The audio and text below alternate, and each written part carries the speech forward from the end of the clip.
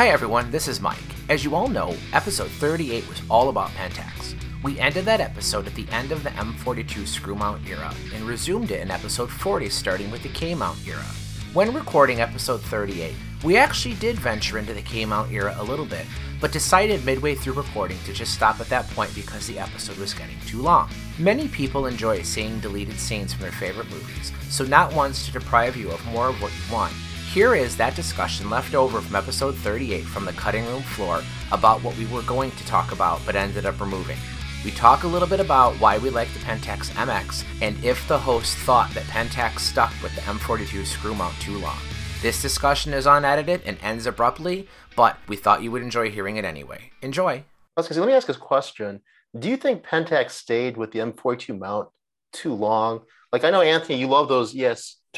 Spotmatic ES and the ES2, but they really seem like they were trying to extend the capabilities of that mount just a little too much. I agree. Do you think that hampered them in the 70s? Well, when did the K-mount come in? I mean, K-mount did not come in with the K1000, right? There were other models before the K. Right. The KM, KX, K2 came out in 1975. Yep. And the K1000 came out in 76. I actually have an article on my site. It's at Kepler's Vault again when they announced the new K-mount. So it was announced in like 74. So it stands to reason they were working on it, a year, maybe two prior to that. Do I think they held on to it longer than they should have? Yes. Do I think they held on too long? No, because that segment of cameras was extremely popular still. The Shinons, the Ricos, even Mamiya was still making M42 screw mount cameras then. And the Soviets were as well. Right. Yeah, they did it too. So 1974, M42 was still considered, like what Paul said, the universal mount. People that were getting into those systems, they didn't need a top of the line camera. They didn't need, high end this or that auto exposure. Auto exposure eventually came like on the ES2, but that wasn't what was the driving force for those cameras. People just wanted simple, proven with great lenses. And that's what the universal mount offered for a very long time. And I think that could they have gotten ahead of the market by releasing it in 71 or 72? Maybe. I don't think that they stayed too long. They just could have done it a little sooner. Do you think that affected their market positioning? In the 60s, particularly the early 60s, it seems that with the Spotmatic and the new TTL metering, they were kind of at the upper end of the consumer range.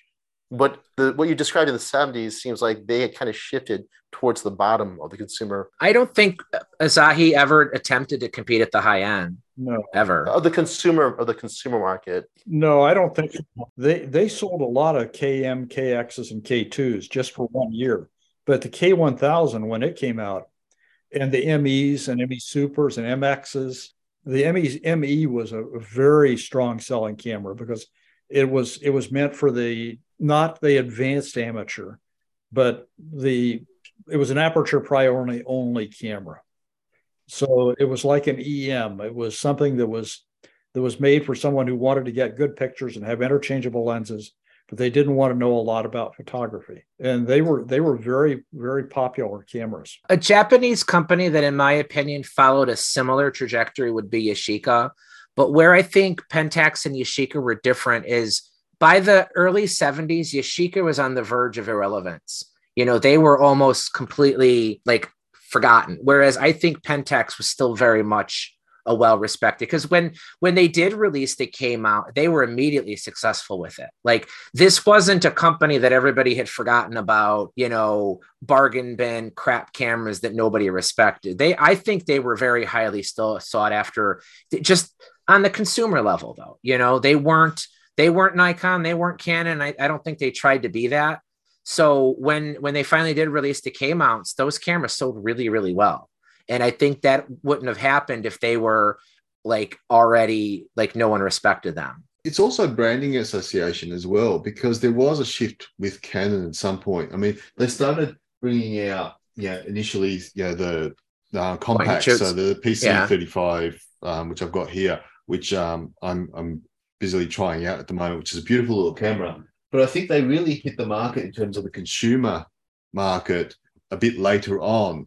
And that's probably took over the whole Pentax name to some extent, because we talk about iconic branding. The little SPO compacts became hugely popular for them in, what was it, the 90s?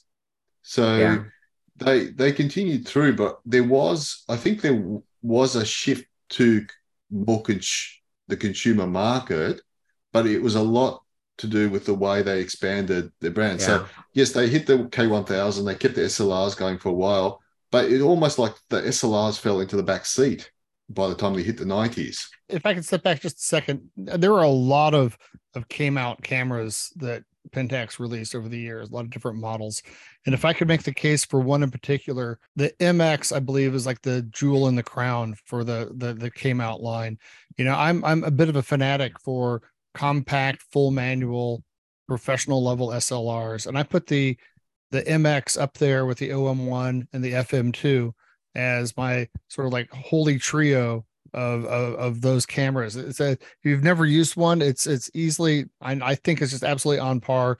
I think it's actually a little bit easier and better designed, easier to use and better designed than the OM1. It just feels more substantial. I never have liked that on-off switch on the OM1, which never points in the right direction for what it should be. It always annoys me. But the MX is, I have an MX and an FM2 and have shot the FM2 probably more than any camera in my life. And anymore, though, I reach for the MX before I reach for the FM2, especially with the 40 millimeter pancake 2.8. You can put it in your pocket. The whole thing is just, it's as small and as rugged and as dependable. I mean, I don't know what more you want if you just want a fully manual camera than that. Yeah. It's certainly the easiest loading camera I think ever made. It's really just a really well engineered camera. The little slots in the take up spool. Yeah, I love those. Yeah, it's made it really, really fast and easy to load, and almost foolproof. I mean, once you got on there, it never came out. I mean, the camera doesn't get much attention. It's not mentioned often in blogs, and people. The only a couple of people in the Camerosity Facebook group that. I know that Mark and I are like the two people holding it up as the cool camera to get from Pentax, but it's one that I would urge people that if they've not taken a look at it, it's definitely an under the radar camera that stands up in quality to other professional level full manual cameras. Well, see, that's the point, is that it was a full manual camera. It was a manual camera in an era of automation, right. And that's why it didn't sell well. There was an era of time where the cameras that we like the most now were the opposite then. They were the low ends. Like we mentioned earlier, the 2.4 5-element Takumar, that was a budget lens, but people love them today. The MX was a budget camera. It didn't have any of the bells and whistles of the AE1 or, any of the more advanced models. Probably other examples of that where simple is actually better, especially today. Yeah, because it's like I've got several like ME Supers and MEs, and I don't like them. I don't like the little fiddly button. The buttons you have to use. I don't like. I just don't like the feel of them, and they tend to gum up and not work, and they're not as reliable as the MX is going to be.